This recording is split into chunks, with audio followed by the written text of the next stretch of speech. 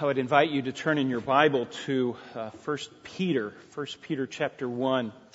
We've already been reminded of just these precious truths this morning, and it's just such a wonderful thing to be able to have the clarity of the Word of God to teach us and to inform our minds. They get so distorted sometimes by the teaching of this popular thought, but we come to the Word of God and it clarifies and corrects and instructs, and we're just so thankful for that, to be able to do that. 1 Peter chapter 1 and verse 1 and 2, we're just introducing this book. It says, Peter, an apostle of Jesus Christ, to those who reside as aliens, scattered throughout Pontus, Galatia, Cappadocia, Asia, and Bithynia, who are chosen according to the foreknowledge of God the Father, by the sanctifying work of the Spirit, to obey Christ and to be sprinkled with His blood.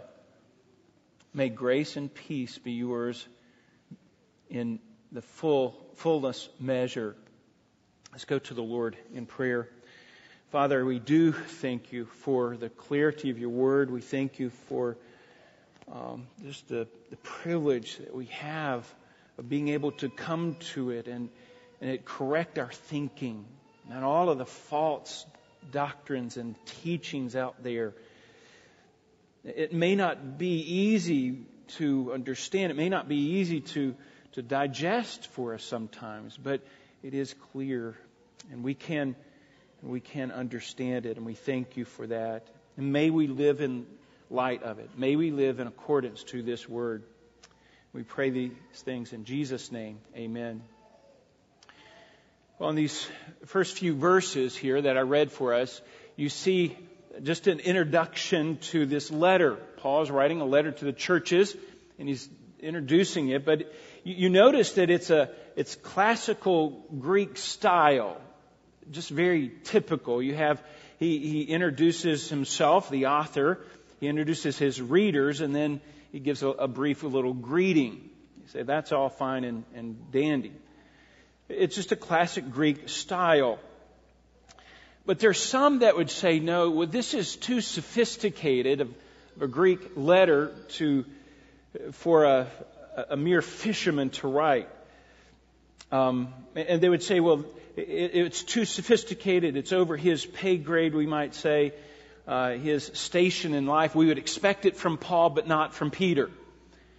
And so they would dismiss this letter as not being in the canon. It shouldn't be in God's Word. It's not inspired, they would say. But I completely disagree with that. I believe Peter's fingerprints are all over this. I believe that he did write this. Let me give you a few reasons. First of all, I think that it was recognized by the early church. The early church recognized this as this is the Word of God. It belongs in the canon, and it is inspired. Number two, they over-exaggerate the Greek style. A lot of people were speaking Greek at that time, and it wasn't uncommon, and it's not that polished. Another thing is there's a lot of Semitic expressions here, a lot of Jewish little phrases, and whoever wrote this knows the Old Testament. It was obviously a Jew, and I don't believe it's faked. I believe that is consistent with what we see with Peter. Also, we need to remember that Peter was a Galilean. He lived in the northern part of Israel. That was the Hellenistic section where the Jews and the Gentiles kind of lived together there. They were separate. The Jews had to be, but there was still some interaction, probably a lot more than you would have down in Jerusalem. And Peter was a businessman, and so he interacted with them, I'm sure selling his fish and the fish market, and he would interact with probably the other businessmen as well. I believe also a significant factor is that this was written 30 years after Peter was a fisherman. He's not a fisherman anymore. He is a fisher of men. Christ called him out of that lifestyle. And also he had been traveling throughout the Greek world spreading the gospel. And I'm sure that he became more proficient and more refined in the Greek culture. And he did that so that because he'd given himself to the church. He'd given himself to Christ and to the spread of the gospel. And he would do all things, as Paul said, to win people to Christ. And so he is going to do what he needs to do to be able to communicate the gospel more clearly. We would do the same thing. Now, he could have used it would be called an amanuensis. A secretary would come along and maybe helped him to write this or craft this letter. And some believe that it could have been Silvanus back in chapter 5 and verse 12. But I believe that, remember, Peter denied Christ, but he was also reinstated back into the ministry by Christ. And when he did that, Peter asked, or Christ reminded Peter, he said, "Peter, do you love me?" He said, "Yes." And he said, "Well, feed my sheep." And he said that 3 times, "Feed my sheep, feed my lambs." And I believe Peter got the message. And Peter was defined by Christ. He was owned by Christ, and he obeyed Christ. And I believe he left that fishing culture behind, and I believe he did whatever he needed to do to be able to spread the gospel of Jesus Christ. And by this time he's old. He's an older man. He was mature. He was a stalwart in the faith. He was a pillar of the church. He's a beloved saint. And there's no question in my mind that Peter wrote this, and this is part of the Scriptures and inspired by the Holy Spirit. He was a father figure to the church. Now, why do I go through all that? Why do I say that? Because the Holy Spirit can take the most common of people. The Holy Spirit can take the most basic of man. Folks, there's hope for us, right? We look at men. There's hope for you. The Lord can refine us. He can refine us. There's a refining process in the Christian life, and I'm so glad for that. We don't stay in our old lifestyle. And so we see that with Peter. We see Peter is feeding the church with this letter. Another thing that I want you to notice about this introduction is that the way Peter describes his readers, these believers in Asia Minor. Now, if you were writing a letter to the church in our day, how would you put it? How would you address the church? You'd probably want to be as inclusive as possible, include as many to the church, to all the believers.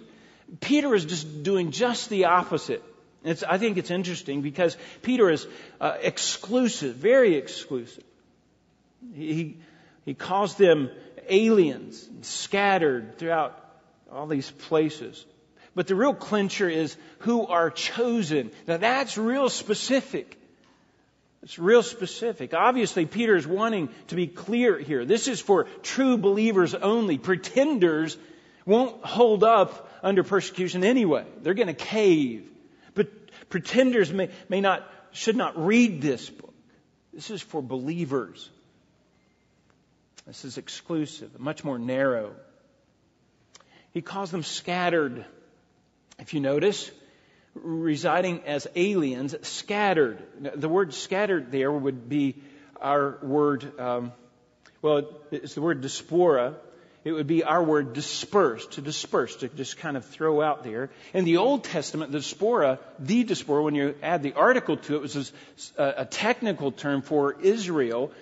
Because if you remember back, God says, now, if you disobey me, I'm going to scatter you. I'm going to throw you to the 4 winds of the earth, basically, 4 corners of the earth. And that's what he did through Assyria and Babylon. They were scattered. They were the diaspora. That would be the technical term. But Peter's not using it in that technical term because there's no article there. He's not specifically talking to Israel. He's talking to the church, but they are still scattered. Why does he call them scattered? Well, the church likes to huddle together, especially in persecution time. But they need to be scattered.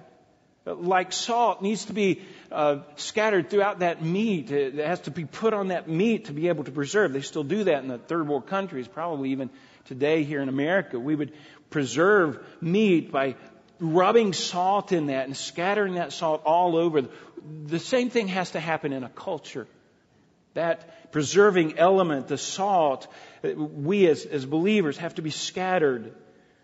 And so he gives some specific places, these are provinces. If you look, Pontus, that would be the northern section, the far northern section. There were some people from Pontus on the day of Pentecost when Peter first preached, 30 years earlier. And you have Galatia, that was Paul's area where he planted some church, and Cappadocia, that eastern portion of Asia Minor, and then Asia, that would be the western portion, and that would have been where Paul visited with his third missionary journey, more on the coast of the Mediterranean. Then you have Bithynia, that northern section, right under the Black Sea, essentially. And this is the land between Europe and Asia. Turkey, modern day Turkey it would be where it is today. And that's a strategic spot. You're wanting to turn the world upside down, that would be the place to go. And that's where the church was moving into this. By the way, this is part of the 7 churches as well that was mentioned in the book of Revelation. So Peter had a wide variety of believers here, but it was very exclusive. He also calls them aliens. Now they reside there, so it's not talking in the physical sense. They probably may have grown up there, but he's talking in the spiritual sense. Their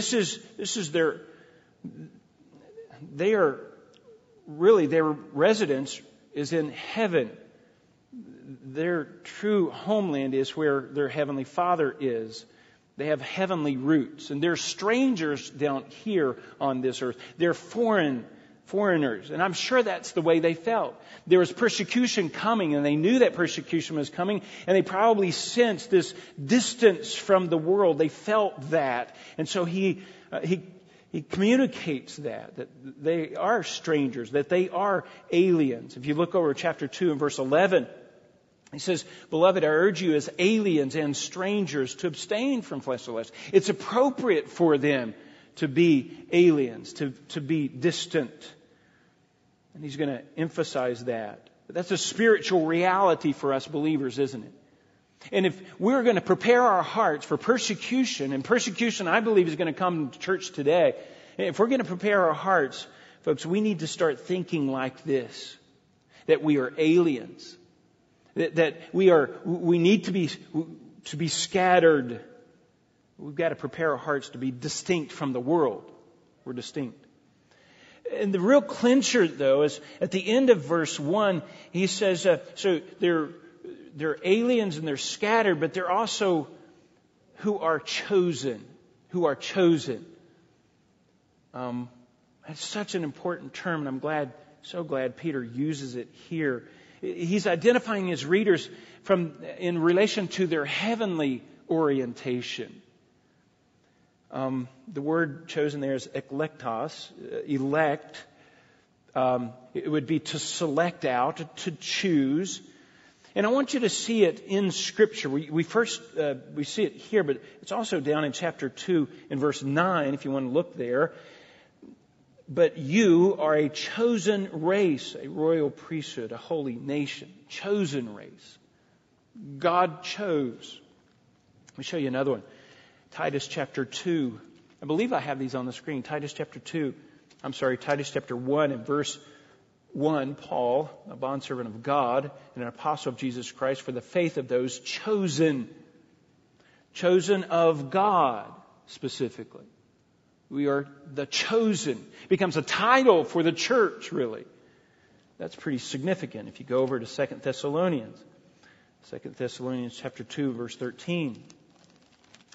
And he says, let me find it here. 2 Thessalonians chapter 2 and verse 13, he says, "But we should always give thanks to God for you, brethren, beloved by the Lord, because God has chosen you. You're special to us, Paul says, this church in Thessalonica, because God has chosen you. God chosen you. Ephesians chapter 1. These are verses that you know, but it permeates the whole of the New Testament. I'm just pulling out a few. Ephesians chapter 1, verse 4, just as He chose us in Him, God chose us in Christ before the foundation of the world. Back down in verse 11, Ephesians chapter 1, verse 11, also, we have obtained an inheritance having been predestined. So He chose us and set us aside and predestined. This is what's going to happen. If you look over to Acts chapter 13, this is a wonderful verse. Acts chapter 13, verse 48. He says then the Gentiles heard this. Or when the Gentiles heard this, they began rejoicing and glorifying the word of the Lord. And as many as had been appointed to eternal life believed. Now notice this. They were appointed to eternal life first. God chose them before the foundation of the world. And here's what's going to happen. They were appointed to eternal life. And then they believed in real time, in real life, they believed.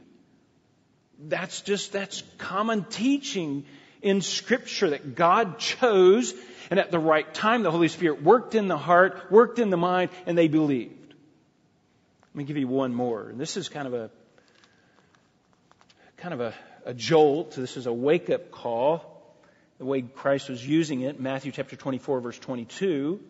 Unless those days had been cut short, no life would have been saved, but for the sake of the elect, the sake of the chosen ones, the chosen, those days will be cut short. He's going to cut it short because the elect are there. They are God's people, and He's going to preserve them. He's going to cut those days short. The elect, the chosen. God chose people out of among all the peoples of the world to belong to Him. He selected them out of the world for holiness. He forgave their sins. He moved them from darkness to light, from unbelief to belief. He moved them from loving sin to loving righteousness. And it's just common, clear teaching throughout the New Testament. And it's a crucial truth. And I go through all this because I know that you know, in spite of how clear it is in Scripture, this is not taught. It's not taught. In fact, it's a controversial doctrine that we see today, and it's even hated. People hate this doctrine. God is sovereign, they say, and we'll allow Him to have sovereignty, but when it comes down to the salvation of man, He's not sovereign. We're going to hold back His sovereignty. It's just inconsistent. God is sovereign even over the hearts of men. And He can quicken a heart, but they don't want man's will violated. And so they conjured up this false teaching. And it's based upon pragmatism. Because it's not based upon the Word of God. Not based upon the Word of God at all. There's a couple of false teachers. First of all, Pelagius, back in the 300s, 400 AD. And he began to preach this free will doctrine, that man is not enslaved to sin at all, and he can choose to obey the law without God's quickening power, without the Holy Spirit working in a person's life. And he was labeled a heretic by Augustine. And number two, you see another guy is Jacob Arminius. Now he's a Dutch theologian, and he kind of softens it and he gives it a little bit more theological depth, but it's still inconsistent doctrine. We would call this semi-Pelagian. And the church in both situations saw this doctrine for what it was, and they excommunicated these men out of the church. It doesn't belong in the church. It's false doctrine. It's inconsistent with Scripture. But Jacob Arminius, he had disciples. And out of those disciples came a whole system of thought. And here's what it is. Let me give you a brief synopsis. This is a warning. This is what's being taught, popular teaching today, that man is not totally depraved. They're not enslaved to sin. That Christ's choosing of man is done so in a way that does not violate man's heart, kind of twist foreknowledge, that actually God chose instead of man, or instead of man choosing instead of God choosing. Christ paid the penalty for the sins of every single person that ever lived, meaning then that if that person were to die, they shouldn't go to hell because those sins are paid for, right? But they have to pay for them. Inconsistent. They would believe in an unlimited atonement. There's no effectual calling. God's grace can be resisted. It can be rejected. And God is just setting up there, wringing His hands in frustration. They also teach if you do have salvation, you do gain this salvation, you can lose it. And they take this system of thinking, they read it into Scripture, or they reinterpret Scripture to mean something that it doesn't mean, and they kind of blend it. And they distort Scripture. But it's common teaching today. It's very common. I like what John MacArthur says. He says, this teaching, this Arminian teaching, makes man sovereign, not God. It gives man undue credit and takes away the glory away from God. And it assumes that man can do any of these things. It assumes that man is free to be able to seek after God. But the case is man is enslaved to sin and he doesn't seek after God. Unless the Lord prompts that heart. Here's what we teach. Let me lay this on the screen here. Here's what we teach. That man is totally depraved. He is enslaved to sin. He cannot seek after God unless God quickens that heart, unless the Holy Spirit grabs that heart and brings him in. There's an unconditional election. That means that there's no conditions put on God. God's will is free to choose as He chooses, as He wants. There's a definite atonement that Christ specifically died, came down and died for those who would believe in Him, for the elect, for the chosen. It's a deliberate, intentional atonement. And you have irresistible grace that God's calling on your life. God's call is going to be responded to by faith. It's not resisted. And then also you have the perseverance of the saints, that true believers, they're going to persevere. Their eternal destiny is secure. Now Peter affirms this. Go back to our passage. Peter affirms that this is God's choice here. Who are chosen. Are chosen. It's not that they chose, it's they were chosen. And I'll get into that in a little bit. The question is how can we tell if God has worked in a person's life? How can we tell if we are the chosen, right? Everybody wants to be, it sounds pretty arrogant. I know. We're the chosen. How do we know? How do we know if we are the chosen? How do we know if we are chosen? How do we know if we should read this book and prepare our hearts? He gives us some indication here. There's 3 prepositional phrases that are connected to this word chosen. It says, who are chosen, verse 2, according to the foreknowledge of God the Father. So according to, that's the prepositional phrase, who are chosen according to the foreknowledge of God the Father, by the sanctifying work of the Holy Spirit, to obey God and be sprinkled with His blood. There's 3 prepositional phrases that are tied to the choosing there. And I want to go over these, and we'll do this quickly. All 3 of these points here are essentially just the work of the Trinity. And they all have their special, unique role that they play in the redemption of man. That's what Peter gives us here. Now here's what I want you to see. You should see it on the screen there. Peter gives us 3 aspects of God's work in the believer's life that leave identifying marks of being chosen. Now, let me say that again. It's very important. Peter gives three aspects of God's work. So God's working in the heart of man, in the believer's life. But this work, it leaves identifying marks. Identifying marks, distinctions, that God has been there, that God has worked, that God has chosen. That's what we see here. This is a little introduction, the first two verses. Now, let's go through these. Number one, believers are chosen according to the foreknowledge of God. That's the source. God does the choosing. God the Father. I love that all three persons of the Trinity are involved in our salvation. Isn't that wonderful news? Isn't that good to know that?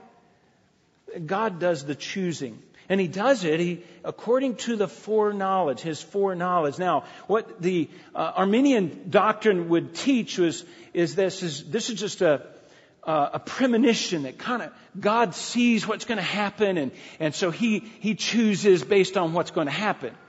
Well, that's just foolish. That's inconsistent with the very character of God.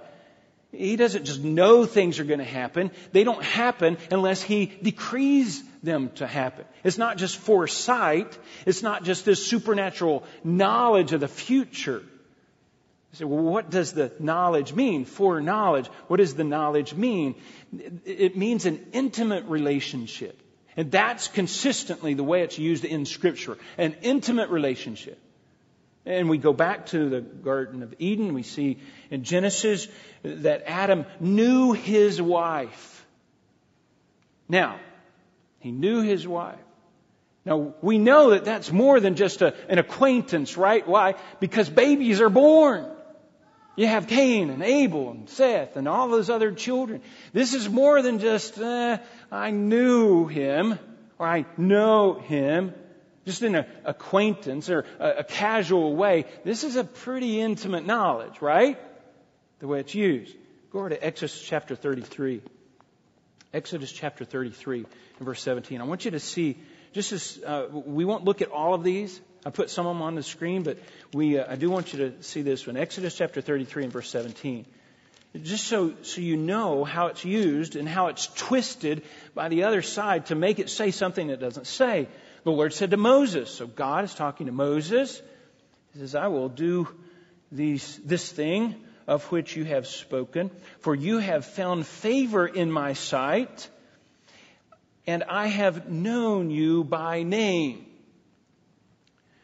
Not just, I'm acquainted with you, but I know you intimately.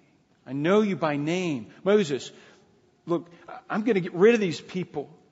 And we'll start something with you. And Moses says, no, don't do that. And he begins to talk to God. And God says, okay, I'll do it. I'll do the way you say. Because I know you. I have that loving, intimate relationship. In Jeremiah chapter 1, verse 5, it says the same thing. For I formed you, before I formed you, I knew you, Jeremiah.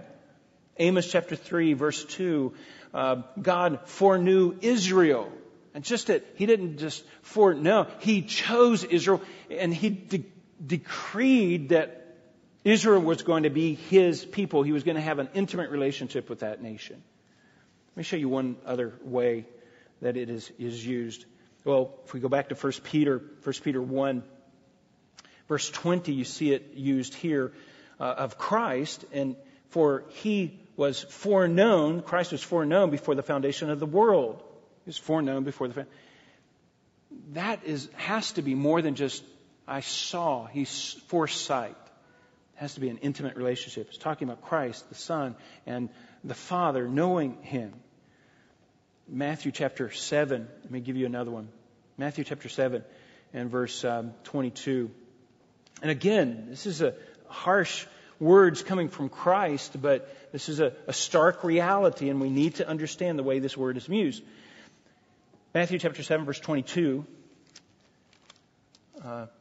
says this. Better get to Matthew. Just one second. Matthew chapter 7. He says, "Many will say to me on that day, 'Lord, Lord, did we not prophesy in your name, and in your name cast out demons, and in your name perform many miracles?' And then I," this is Christ, "I will declare to them, I never," what? "Knew you." I didn't know that you were going to exist. I didn't have that kind of foresight. No, I didn't know you. There was no intimate knowledge. There was no relationship with you. There's nothing there. See, he says, "Depart from me, for you who practice lawlessness." I didn't know you. That's a significant relationship. In John chapter 10, it just pulls it all together. In John chapter 10, I love this. This is, again, teachings of Christ. John chapter 10, verse 14. "I am the good shepherd, and I know my sheep." I'm not just acquainted with my sheep. I know my sheep. I have a loving relationship with my sheep. I know my sheep, and my sheep know me. My own know me. Even as the Father knows me, and I know the Father, that intimate relationship, and I lay down my life for the sheep. There's a closeness there. There's an intimacy there. That's the way that word is used. And that's what is talked about in 1 Peter. If you go back, 1 Peter chapter 1, that's what Peter is talking about. Is for determining beforehand that there's going to be a loving relationship with these people. And that makes them distinct from the world. And I believe that's a distinguishing mark. Now, you got to follow this. A distinguishing mark of those who are chosen love God. They have a loving relationship with God. God started it. He taught us how to love, but we reciprocate that love. We have a loving relationship with God. That distinguishes us from the world, folks. The world doesn't love God. The world doesn't. Let me just say, if a person doesn't love God here, why do they think they would want to be in heaven? What would be the draw to heaven? To live with God, a person you don't love. God gives us a love for Himself. There's an intimate relationship there. If you are chosen by God, you're one who loves God. Now that's pretty heavy. But that's what Peter is saying, according to the foreknowledge of God. Number 2, believers are chosen by the sanctifying work of the Spirit, Peter says. By the means of the Spirit. It's the working of the Spirit. And this is referring to the work of sanctification, the work of holiness in a person's life. There's 2 ways that's done. Immediately at the time of conversion, He justifies that person, and so that person then stands before God as pure, justified, cleansed, before God without spot, without any kind of sin, because we're placed in Christ. But then there's an ongoing work of sanctification, the process of making a person more holy. The word holy there means just set apart, right? Distinct from the world, set apart. Let me show you how it's used in Acts chapter 15. This is a precious verse. Acts chapter 15 and verse 7. This is Peter again speaking. He says, after there had been much debate, Peter stood up and said to them, "Brethren, you know that in the early days God made a choice among you that by my mouth the Gentiles would hear the word of the gospel and believe. And God, who knows the hearts, testified to them, giving them the Holy Spirit." So they have the Holy Spirit now. And He's beginning to work in their life, just as He also did to us. That's a distinguishing mark in the church, that the Holy Spirit was on them working. And He made no distinction between them and us, the Jews and the Gentiles. And here's the little phrase: cleansing their hearts by faith. The Holy Spirit working in their hearts, He cleansed them by faith. That's that ongoing. There's an immediate faith, believing in Christ, but there's also an ongoing faith, and it's a cleansing faith. I love that. That is so important for us to understand, especially in light of the persecution and preparing our hearts for persecution. This cleansing faith, this honesty before God, it yields strong convictions. Lord, you know what I believe. You know who I am. You know what I stand for. Now help me to be distinct from the world. And I think it produces that conviction and that distinction from the world. It produces a strength to be able to stand. That's the work of the Holy Spirit. The distinguishing mark of those who are chosen, the believers, are that they are being made holy. And they desire holiness. Those who are chosen desire holiness. If you have no interest in being holy, if there's no sanctifying work evidence in your life, then you have to wonder if the Holy Spirit is there, because He is going to produce fruit. He's going to produce this cleansing faith. I think the Holy Spirit will work. Now, let's think about this. This is where the sparks fly. Remember what Jesus said, you're going to be persecuted for the sake of righteousness. The Holy Spirit then is producing righteousness in our life. He is causing us conviction to be able to stand against the world. And at that point, that righteous point where the world faces that righteousness, that's where the sparks are going to fly. That's where the persecution is going to happen. It's the Holy Spirit that has to work in that heart and produce that kind of faith. And if that faith is not there, if that sanctifying work of the Holy Spirit is not there, you're not going to be able to stand. If there's no holiness, folks, there's probably not going to be any persecution anyway.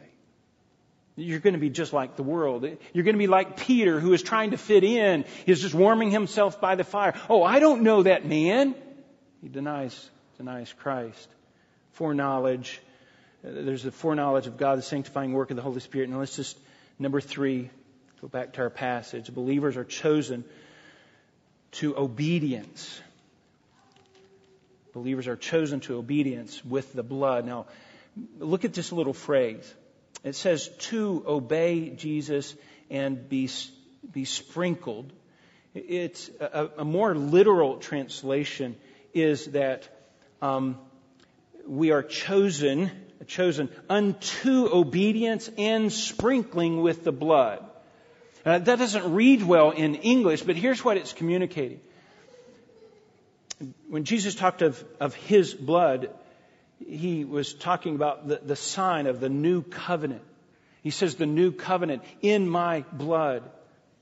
And it's an act, or it's the seal of the new covenant was His blood. And it's talking about ownership. So we have an obedience there to Christ, unto Jesus, obedience unto Jesus, and the sprinkling of the blood. It's one concept. And here's the deal. Christ, through His blood, He owns us in this new covenant with Him. We are owned by Him, and therefore we submit ourselves to Him. There is obedience. It's one idea. And that's so important. Because I believe that a distinguishing mark, folks, of the believer is that Jesus is Lord of their life. Jesus is Lord. We don't make Him Lord. He just is Lord. We simply obey. We simply submit to His Lordship. When a believer trusts in Christ, he is not just accepting the benefits of His death. He is submitting to His rule over his life. That's what it means. And if you want to sum up the whole of Christianity, what is it? It's the Lordship of Christ. You want to sum up salvation, it's just submit to Christ. It's bow the knee, and at some point every knee will bow and every tongue will confess. The distinguishing mark of a true believer, those who are chosen by God, is that they submit to the Lordship of Christ. So you have three elements here. And these 3 things, I believe, set us apart from the world. These are what makes us aliens. This is what makes us strangers, foreigners, even in the land where we grew up. And we become more and more distinct as time goes by. Because of that, relationship with God becomes stronger and more distinct. And because of that sanctifying work of the Holy Spirit, we saw it in Peter's life, and that submission to the Lordship of Christ, they all give evidence that we are chosen. We are chosen. If we're going to prepare our hearts for persecution, we must see ourselves, folks, from the heavenly perspective, not the earthly perspective. We have to see ourselves as, I'm distinct from the world. I'm chosen by God. We know the sparks are going to fly, but that's just the way it is. This is the reality of our life. And what do we need from then? We need grace. Look at the last verse of verse 2. The last section of verse 2, he says, may grace and peace be yours in the fullest measure. If persecution is going to come, if the sparks are going to fly, we need grace, God's grace. A wonderful introduction. Wonderful introduction. I'm afraid, though, that the church is not distinct from the world. I'm afraid that the church has gotten too comfortable here on this earth, and this earth now is our home, and we don't see past the sky. We don't see God in all His glory. We've gotten too comfortable. When we've gotten comfortable and no distinction from the world, there's not going to be any persecution there. We're going to be like Peter, like I said, comforting ourselves by the fire, denying Christ, I'm afraid. How do we apply this? Let me just apply this in a couple of ways. Number one, this is humbling. If God has worked in your life, out of all the billions of people that have ever lived, God chose you out and shared the gospel with you, and the Holy Spirit quickened that heart, and you turned. Folks, that is humbling. Profoundly humbling. Life-changingly humbling. And then number 2, just by way of application, it's glorifying. It's glorifying to God.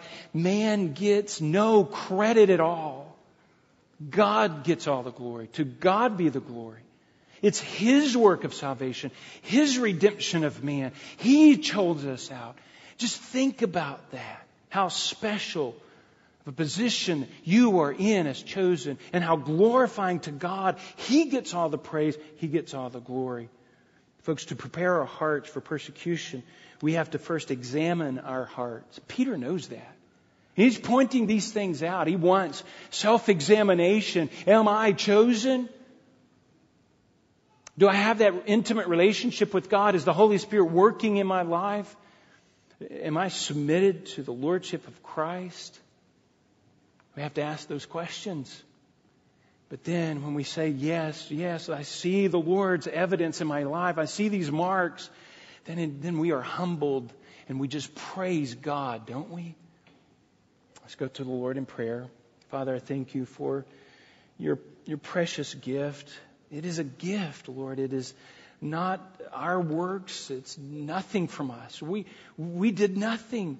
This was all done before the foundation of the world, before we were even born. All we can do is praise You and give glory to You for what You've done. And we live a life of humility and submission to Your Son. Lord, we thank You. We pray these things in Jesus' name. Amen.